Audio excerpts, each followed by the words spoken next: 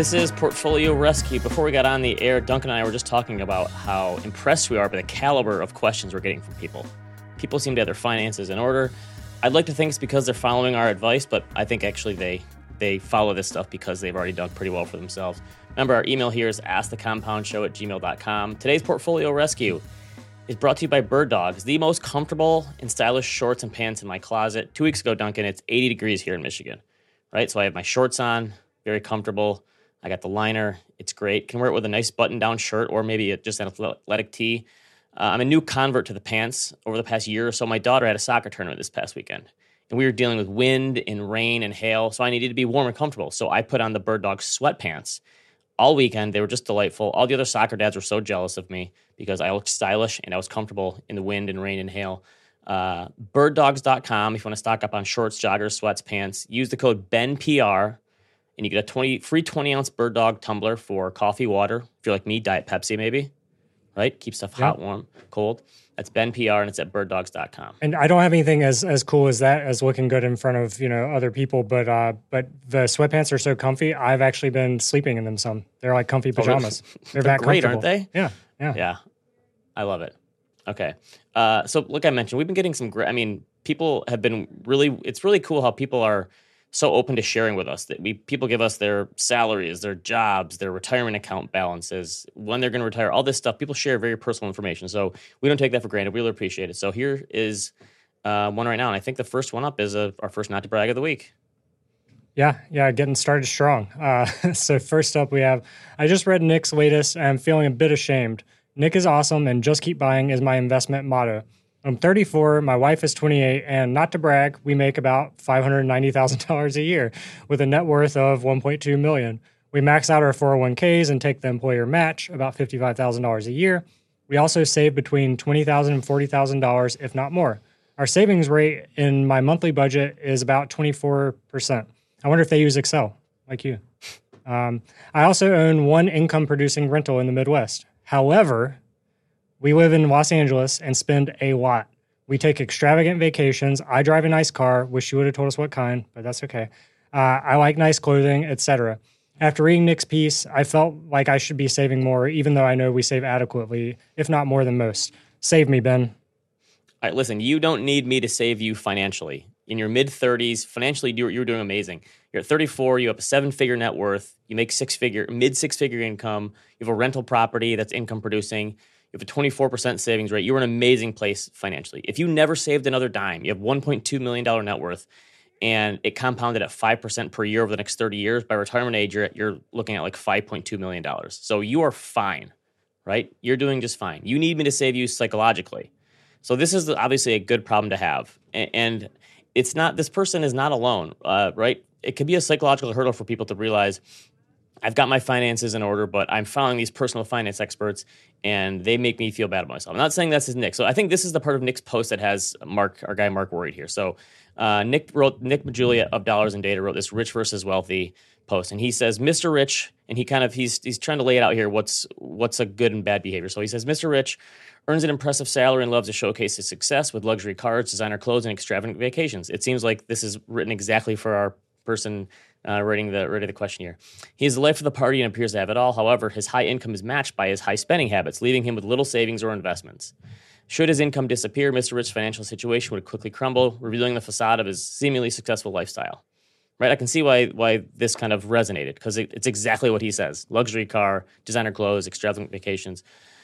Miss Wealthy, on the other hand, earns a similar income to Mr. Rich, but chooses to live a more modest lifestyle. She invests a significant portion of her earnings into a diverse portfolio of income-producing assets that create passive income streams such as rental properties and dividend stocks. She may not have the outward appearance of success, but she enjoys true financial freedom, knowing that her assets and income will continue to support her lifestyle, regardless of whether she works. Now, I'm not trying to put words in Nick's mouth here, but he is showing two extreme examples here. And the whole point of it is to show that it doesn't matter how much money you make. If you're not living below your means, you're not going to get ahead and you're not wealthy, right? Having a large income is not the same as being wealthy. So allow me to offer a third option. This is the Ben Carlson middle ground, because this is where I go. So Mr. and Mrs. Balance. Mr. and Mrs. Balance save 20 to 30% of their income and prioritize spending after that. They spend guilt-free on areas of their life that matter the most to them and cut back everywhere else. maybe they drive a new automobile but don't pay up for a luxury car. They enjoy spending money on experiences but don't need to stay at 5-star resorts. Maybe they live in a nice house but spend, roughly 1/3 of their gross pay on housing-related expenses. They utilize debt where it makes sense for things like mortgages, maybe a home equity line of credit to fix their house up, but they always pay off their credit card debt. Automate their savings and investing every month and max out their retirement accounts, but generally leave their portfolios alone. And Mr. and Mrs. Balance don't feel guilty about spending money on the stuff that matters to them because they know that they are saving and investing for the future. So they prefer to be selectively cheap as opposed to frugal at everything, right? How's that for some middle ground? That's what I'm looking for here. So the way that I think about it is there's no hard and fast rules for how much you should save or spend, but if you're saving 20 to 30% of your income and your income keeps growing or it just stays the same, you're just fine. I think you just need to do a better job of figuring out how to spend guilt-free on the things that make you happy and like defining those areas. So go on extravagant vacations if you want to, but maybe that means you're cutting back on eating at fine dining places, right? Go drive a luxury automobile, but maybe that means you don't get to go to a bunch of concerts and shows all the time. Spend money on nice clothes, sure, but maybe that means you don't buy expensive furniture for your house. Whatever the trade-offs is, you have to figure out those trade-offs. So Nick actually has another rule of thumb called the 2 times rule, where he says if you want to spend money on something really nice and extravagant, you have to save too. So I think Nick's example was he buys like $250 pair of shoes. But when he does that, he needs $500 because he's going to save $250 as well. And it doesn't have to be something simple like that, but I try not to quantify these things as much as my finance brain likes to do that. You need to think about it more qualitatively. So I look at it as my savings rate should be high enough that it feels a little painful at time, where you look at it and go, God, imagine the amount of stuff we could buy if we didn't save so much. On the other hand, I think I should be spending enough money where that also feels a little painful at times. Like, can you imagine how much that money would be worth in 20 to 30 years if we didn't spend it on this? So I think I've mentioned before on the show that I was always a big saver. I was a pretty frugal person growing up.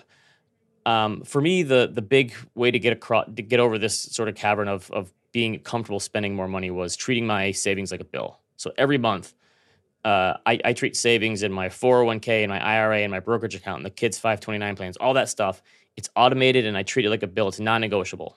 So all those savings go into those accounts automatically, and then we spend whatever's left over, right? So I do think it's something that can change over time for people too. Like having kids completely changed my worldview of this, right? We only have a finite amount of time before they become teenagers and never want to spend any time with us anymore, right? So my wife and I prioritize spending money on experiences now as opposed to maybe having that money when we're 60 or 70 to do stuff. So I look at it as I'm selectively cheap in certain areas and selectively extravagant in other areas. And I think that's the thing.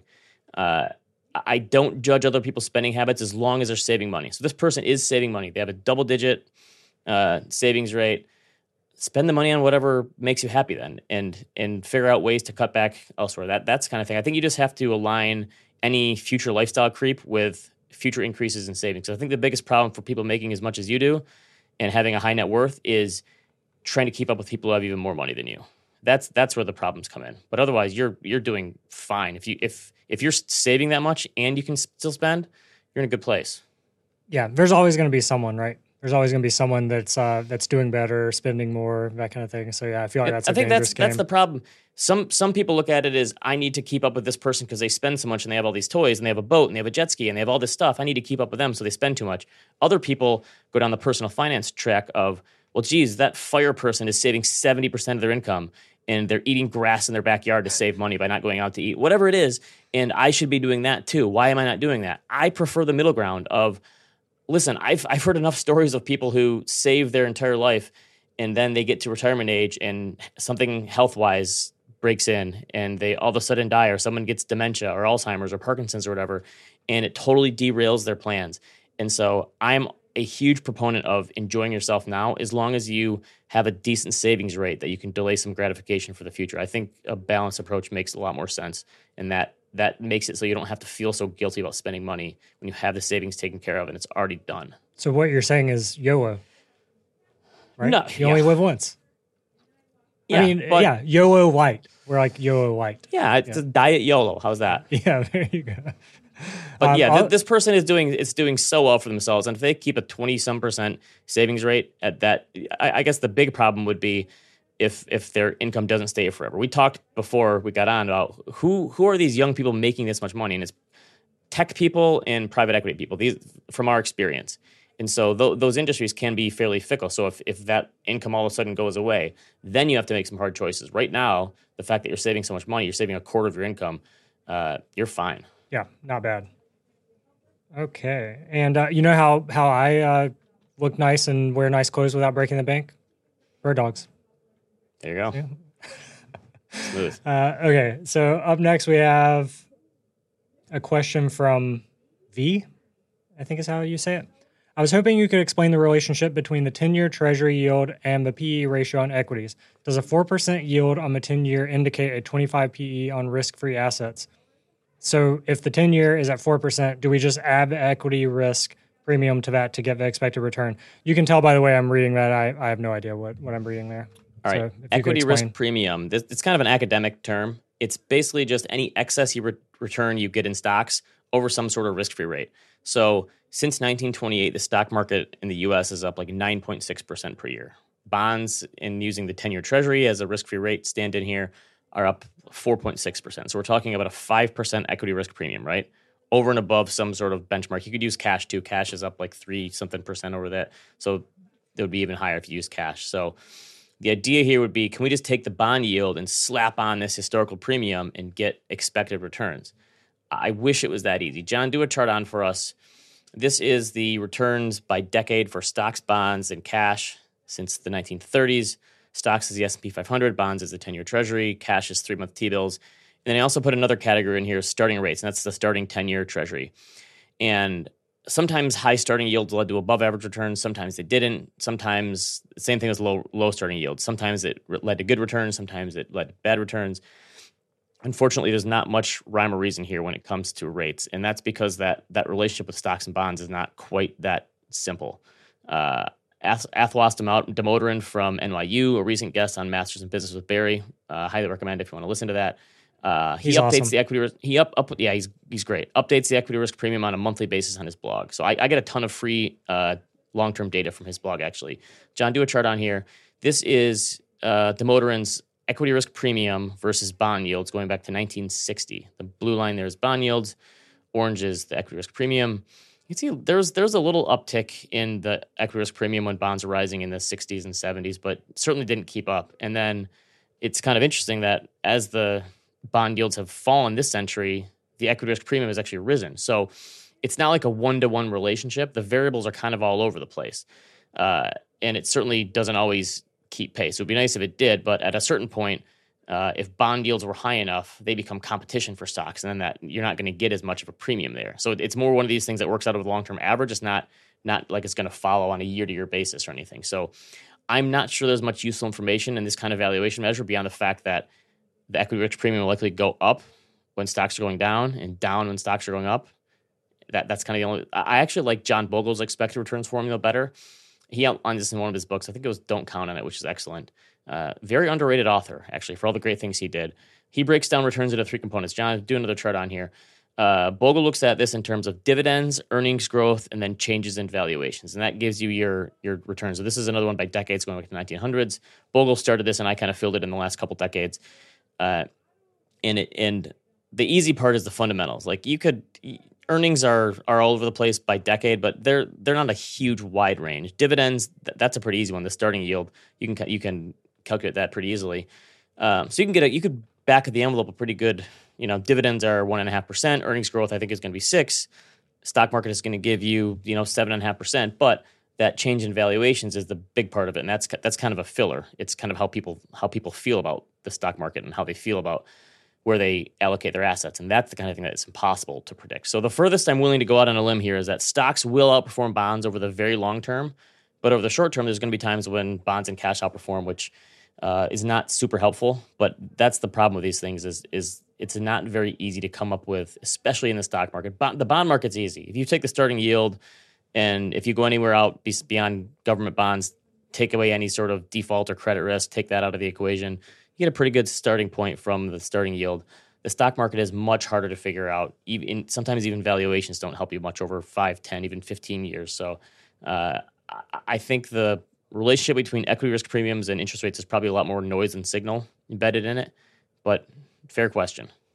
Look at that 1.2% dividend in the 2000s. That really stands out there.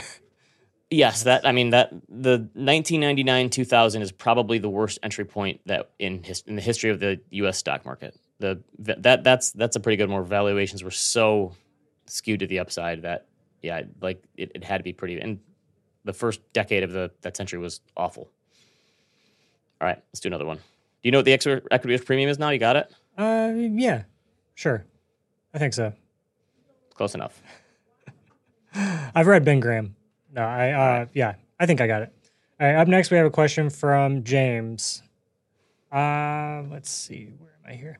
If one is able to, is there any reason not to just lump sum $30,000 to $50,000 into a 529 and call it a day?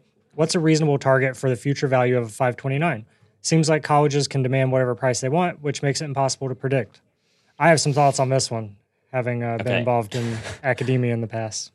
All right, so let's look at the consumer price index for college tuition and fees set against the regular old CPI, John. On an annualized basis since the late 1970s, the annual inflation for college is like 6.3%, 3.5 or so for the regular CPI, so almost double over a very long time period. You can see in this century it's even risen more. To be fair, things have leveled out a little bit. Do the next one, John. This is over the last 10 years.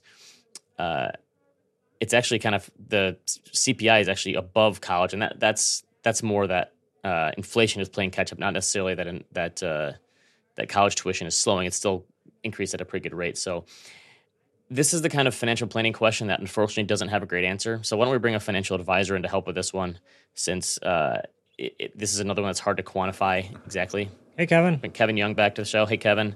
Gentlemen, nice to be here. Thanks for giving me the hard balls here. Well, I think this is kind of like planning for a moving target, and I've heard this from people before. Like, listen, I have no idea how much college is going to be. If my kid's going to be in college in 15 years or whatever, how in the world am I supposed to plan for this when college inflation is running at 6% per year? Is it going to be $100 a semester, $100,000 a semester, or whatever it is? How do you even begin to plan for something like that? That is a target that you can't. It's not like you can lock it in right now. So how do you think about this? Yeah. So. It is a very, very common question that financial advisors get is how much is the right amount to save? And the honest answer is I don't know. No one really does, because you've got a 3-month-old baby at home, understanding what they're going to be interested, where they're going to want to go to school, if they're going to want to go to school, what college looks like in 17 and a half years from that moment is impossible to predict. That being said, I think starting out early with a lump sum is a great idea if you can do it. Let the compounding work for you, right? Nick Maggiulli, our colleague who you mentioned previously, has written a lot about lump sum versus dollar cost averaging. And with a long enough time horizon, lump sum statistically works out far more frequently than dollar cost averaging. The other thing to consider here, though, would be depending on what state you're in, is going to have a big impact on the tax deductibility of this kind of contribution. Right, you might have to spread it out if you want the tax deductibility, right? Yeah, exactly. So the example here of $50,000. I live in the state of Connecticut. In Connecticut, I could make a $50,000 contribution to one of my kids' 529s, and I could deduct $10,000 per year over 5 years. Easy, great, awesome. Everybody wins. There are other states that have that same $10,000 deduction per year, but they will not let you carry forward the deduction. So in order to really capture it, you'd have to do 10, 10, 10, 10, 10. So now that with that kind of out there, the other thing to consider is, okay, well, even if I'm in the highest tax bracket in my state, $10,000 off my state income, is it really going to move the needle? My argument would be probably having the dollars compounding for that much longer probably outweighs it. Yeah, you're comparing it to investments at that point, right? Exactly. And so just thinking about, okay, well, what if I put in $50,000 and let's say you return, I think I ran it at 6%. Obviously, early on, we're going to be pretty aggressive. As we get closer to school, we're going to dial down the risk. You're probably looking over 17-ish years. You're looking somewhere around $130,000 of future value. Right now, that would be enough to pay for a good, large, in-state public institution. It's going to buy you, a year and a half at some of the more expensive private schools, your Harvards, your Dukes, your Lehighs, et cetera. So those things are unanswerable at this point. It's not a bad idea to start saving early with a lump sum. And the thing that makes me even a little bit more bullish on this idea now than I was even a couple months ago is the new legislation that will allow people to convert unused $529 into a Roth IRA. So we've gotten a lot of questions for Bill Sweet about that one. People love that option. Yeah. Now. Yeah. So, for my daughter, Emma, who's she'll be 5 in a month or two, if she goes to school and there's $10,000 left over in her 529 at the end of the time, she can convert that at whatever the contribution limit is that year, as long as it's been in for 15 years and hasn't been added to in 5. There's some nuance there. She can convert whatever the contribution limit that is for that year, convert it to a Roth in her name, and 30 years later, she's going to be pretty happy that she did that. So I think that takes a little bit of the edge off of the idea of I don't want to oversave. Because at the end of the day, you're just putting money aside for your kids. And now you've got the extra flexibility of if we don't use it all, they're already on a great path for retirement. Right. And the thing about it's a moving, goalpost kind of thing.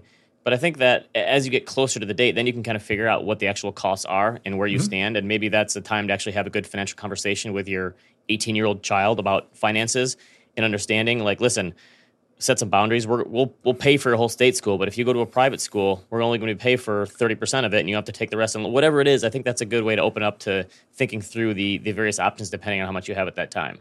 Yeah, and I think there's some kind of stigma around parents just being proud, and if their parents were able to pay for college, or they maybe weren't able to pay for college, it's almost like a thing where people feel like they have to pay for whatever school their kid wants to go to or whatever they get into.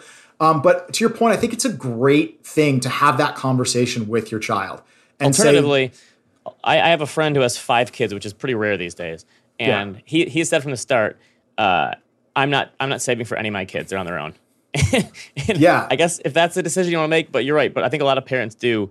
I understand how a lot of parents out there don't have a ton of savings because they put their child first. That makes a lot of sense to me. Yeah, and you want to, our colleague Tony Isola does this for our clients a lot, right? He'll run comparisons of, okay, your kid got into this place at $75,000 a year and the state school at $25,000 a year, and they absolutely love history and they're going to be a history major.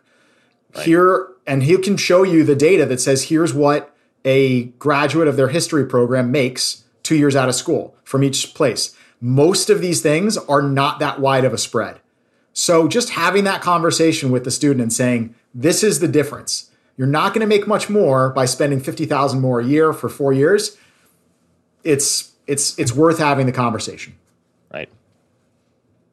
And I'm not picking on history majors because I am one. And I love history. So yeah, I was just going to throw into this conversation. I did a poll on the chat whether or not college tuition should be capped or regulated. And the vast majority of people, for what it's worth, we have 130 some people watching right now. But the vast majority of people are saying yes. So I feel like something might happen down the road. Too many people are getting really upset about this. I would say that 6%, there's no way that can continue forever because at a certain point, the growth in that is just so high, it becomes impossible for people to go, and more people are going to college. So you'd think at a certain point, technology would step in and make things a little easier. That would, and it's not helping the learning. It's not helping the education, right? I dropped a stat in here that Stanford now has almost 16,000 administrators, and they have just under 17,000 students. That's not professors, administrators. So that probably sounds like a problem. And in my experience, I thought that there was definitely administrator blue at the schools I taught at. All right, let's do another one. Okay. Up next, we have a life insurance question. If I died tomorrow, what would be a reasonable amount of money to leave to my child in the form of life insurance? I would imagine enough to pay off our mortgage and cover expenses until the child can finish college. I've read that the average amount it takes to raise a child to 18 is $300,000. Is $300,000 plus remainder of the mortgage balance a reasonable life insurance target? Some have suggested more to continue funding current lifestyle, my income of $450,000. However, my wife is also a high earner, so I'm not concerned about reproducing my earnings. Okay, this is actually the question from the same guy, James here. He asked both these questions. I like him so much. I got life insurance following the birth of my first child. Honestly, I decided the amount based on a number that sounded good at the time. I did not crunch any numbers. I just they were kind of like, do you want $500,000 or $1 million? And it was like, I don't know, $10 a month more. I'm like, let's do $1 million. So again, this is kind of another one that you don't really know because, and it's kind of morbid to think about this stuff, but obviously, again, with a family, this is the kind of thing that you have to have. It's kind of a difficult decision. So how do you, when you're working with clients to insure any kind of risk like this, where do you even begin? So I think James mentioned the word reasonable. And I think reasonable is one way to approach this. Yes, having enough money to cover the cost of raising a child and your mortgage is a very reasonable approach to life insurance. Does that mean it's the answer? No, it doesn't. Because there are other aspects to consider. One thing is you mentioned, your high salary. Okay, if that goes away, but your wife is still a high earner, would your wife want to work if you hadn't woken up this morning, whether that be for 3 months, 6 months, forever? I think there's one is I'd have that conversation and be real clear on what that means. And by the way, that's a two-way conversation. Just because you make more as a spouse does not mean that you shouldn't have insurance on a non-working spouse or a spouse that makes less than you. My wife works part-time, but a big part of her job is helping to raise our children. If, God forbid, she wasn't here anymore, I would need help, a lot of it. And so that's something to consider as well. But so I also just think about sort of the outside of the spreadsheet ramifications, right? What's the emotional toll on something like that happening? And I think that's what leads back to, the math makes sense, but in your kind of stomach and heart, does it really make sense? For an extra $500,000, if you just had a child, you're thinking about 529s and life insurance. I'm assuming you're, maybe in your 30s. Like you said, Ben, an extra $500,000 of term life insurance at, 15 or $20 a month for somebody making $450. I think that's an appropriate. If you're in good health and you're relatively young, you are in the stage of having kids, it's not that expensive. That's the thing. Yeah. And so, to hedge that with a tiny fraction of your income, I think is worth it. Look, the likelihood is that it's not going to pay out. That's why term insurance works. Most of it will never, ever be paid out.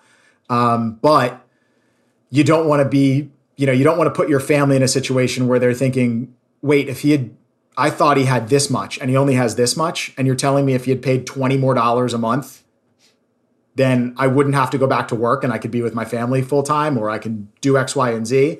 I just think it's a good idea just to up it. And, you can always reduce it later on. You can always change things. So, but it's never a bad idea to lock it in when it's cheap and you're young. Duncan, you can probably get a smaller amount. Your wife can just sell your hat collection. Yeah, that's kind of the plan. Beanie Babies and hats. There you go. All right. We got one more question. Okay. Up next, we have my wife and I are retiring next year at 57 with $4 million in a 55-45 portfolio, a $1.3 million house, and zero debt. Not to brag, we know we're blessed. If we'll get $4,200 a month at 62 and $7,300 a month at 70 and a half in Social Security, and only need a 3% withdrawal at retirement because we're not spenders, doesn't it make more sense to take Social Security at 62 and use our cash bucket and then an IRA at 59 and a half for the remaining amount? By taking Social Security early, that $4,200 a month would stay invested and we'd be doing Roth conversions for years. I know we'd break even at some point in our 80s or 90s, depending on the market, but by that time, we're spending a lot less, even if Rick Edelman is right and we live to 110. Just trying to apply some math and common sense before we have to make some decisions. Good TCAF. Yeah. Thanks for watching everything. So I think the return you get by waiting from 62 to 70 is been calculated like 7 or 8% per year, right? That sounds about right to you? That's like the bump you get, and that makes sense based on these numbers that they're giving here. So they're saying if we just waited, or if we took it early, we wouldn't have to pull that 4,200 from our portfolio, and then they've kind of, it sounds like they've done the break evens here. But in my thinking, isn't this just a wash? And then there's other ancillary things you have to think about, like the portfolio withdrawals or required minimum distributions or taxes, all that other stuff. Isn't that kind of what you're getting down to? You're whittling things down here. Yeah, exactly. And what I would think about here is, I ran some basic numbers here. And I think if you, and I'm sure this isn't the case, but if the Social Security payments were exactly equal for each spouse here, the break even on this, if you delay, i.e. what amount of money, at what age would the delaying the payout make sense as far as you've now collected the same amount of dollars? It's just to age 80. So from 70 to 80, you're catching up, but you're catching up quickly on those previous 8 years. And if you live to 90, the number ends up being something in the neighborhood of an extra $600,000 in benefits. So obviously the longer you live, the better that trade is. That's a variable we obviously can't control. Rick Edelman last week, as you mentioned, I was pretty shook after that episode for a lot of reasons. But I think if you've got, a decent idea that you're probably going to live into the 90s, then I think delaying probably does make sense on paper. The other thing that, we obviously can't really opine on because we don't know the makeup of the investment accounts here. But if you're talking about RMDs and doing Roth conversions, those kinds of things are going to drag your income forward, your ordinary taxable income forward. So if you're getting your Social Security at 62, you're doing Roth conversions at 62 through 70. If you're taking $120,000 a year in whether it be long-term cap gains or money from your IRAs, all of a sudden your taxable income is going to be relatively high. And the higher your regular income is, the more taxed you get on Social Security. So, this is one of those things where, like we tell people all the time, you can't Google expertise. You guys know, we talk to a lot of people that have successfully done this themselves for 25, 30 years. And they get to this point, and all of a sudden there's a lot of questions that you can't quite answer just by plugging in some numbers on an Excel sheet. Right. And then one question leads to another question and another one. Yeah. Exactly. So, I'm not sitting here as a shill saying, give us a call, we'll help you out, and we'd love to work with you. But at the end of the day, it might be worth just having somebody run through these scenarios with you, because I think the great thing for this couple is, I think at the end of the day, it's not really going to matter. On the spreadsheet, it'll matter, but are they going to run out of money if they take Social Security early? At these spending rates, no, they're not. So it's really a question of, what are you trying to really accomplish with the money? Why are you doing Roth conversions? Are you trying to leave a legacy for kids and grandkids? Or are you just trying to, enjoy it while you're here and die with zero, right? So there's a lot of different variables here. But I think delaying it could be helpful, because you just know that on the back end, you're going to have a guaranteed income. That's also shows what a great deal Social Security is for some people. $7,300 a month is, we're talking close to $90,000 a year in income. Mm-hmm. It's just an amazing program. And it sounds like these people have things all set anyway and don't really need it. Yep. And that's flexibility. And again, just going back to the tax piece of it, that is the devil's in the details with this stuff. And if you're not really thinking about taxes, you're not thinking about, if I do these Roth conversions and my ordinary income rate gets bumped up and now I'm paying a higher Medicare subsidy. Oh, I hadn't thought about that. Right. So there's so many moving parts to this. A lot of decision trees. Again, these people are in great shape, so that's a good thing. But it might be worth talking to an advisor and a tax pro as well, just to get a good sense of things. All right, Duncan's request for next week is question 2 for some regular Joes. I was just saying to Cliff in the chat, these are for questions we get, so it's self-selecting. I guess. It's true. The people, it is self-selecting. Next week, unless something goes wrong, we're gonna be back here with a rebrand of this show. Ooh. Right, Duncan? Putting me on the spot. Yeah, that's putting you on the spot. We've got some artwork to do. Am I the last guest of Portfolio Rescue? It's possible. Wow. Duncan's got to come through for us. Remember, email askthecompoundshow@gmail.com. Leave us a question or comment on YouTube. Thanks for everyone for joining in live. We always appreciate that. Thanks for Kevin for coming back on again. And we'll see you next week with maybe a new logo and a new name. Exciting. Thanks, guys. See you, everyone. This podcast is for informational purposes only. is brought to you by Ritholtz Wealth Management. Clients of Ritholtz Wealth Management may maintain positions in the securities mentioned on this podcast.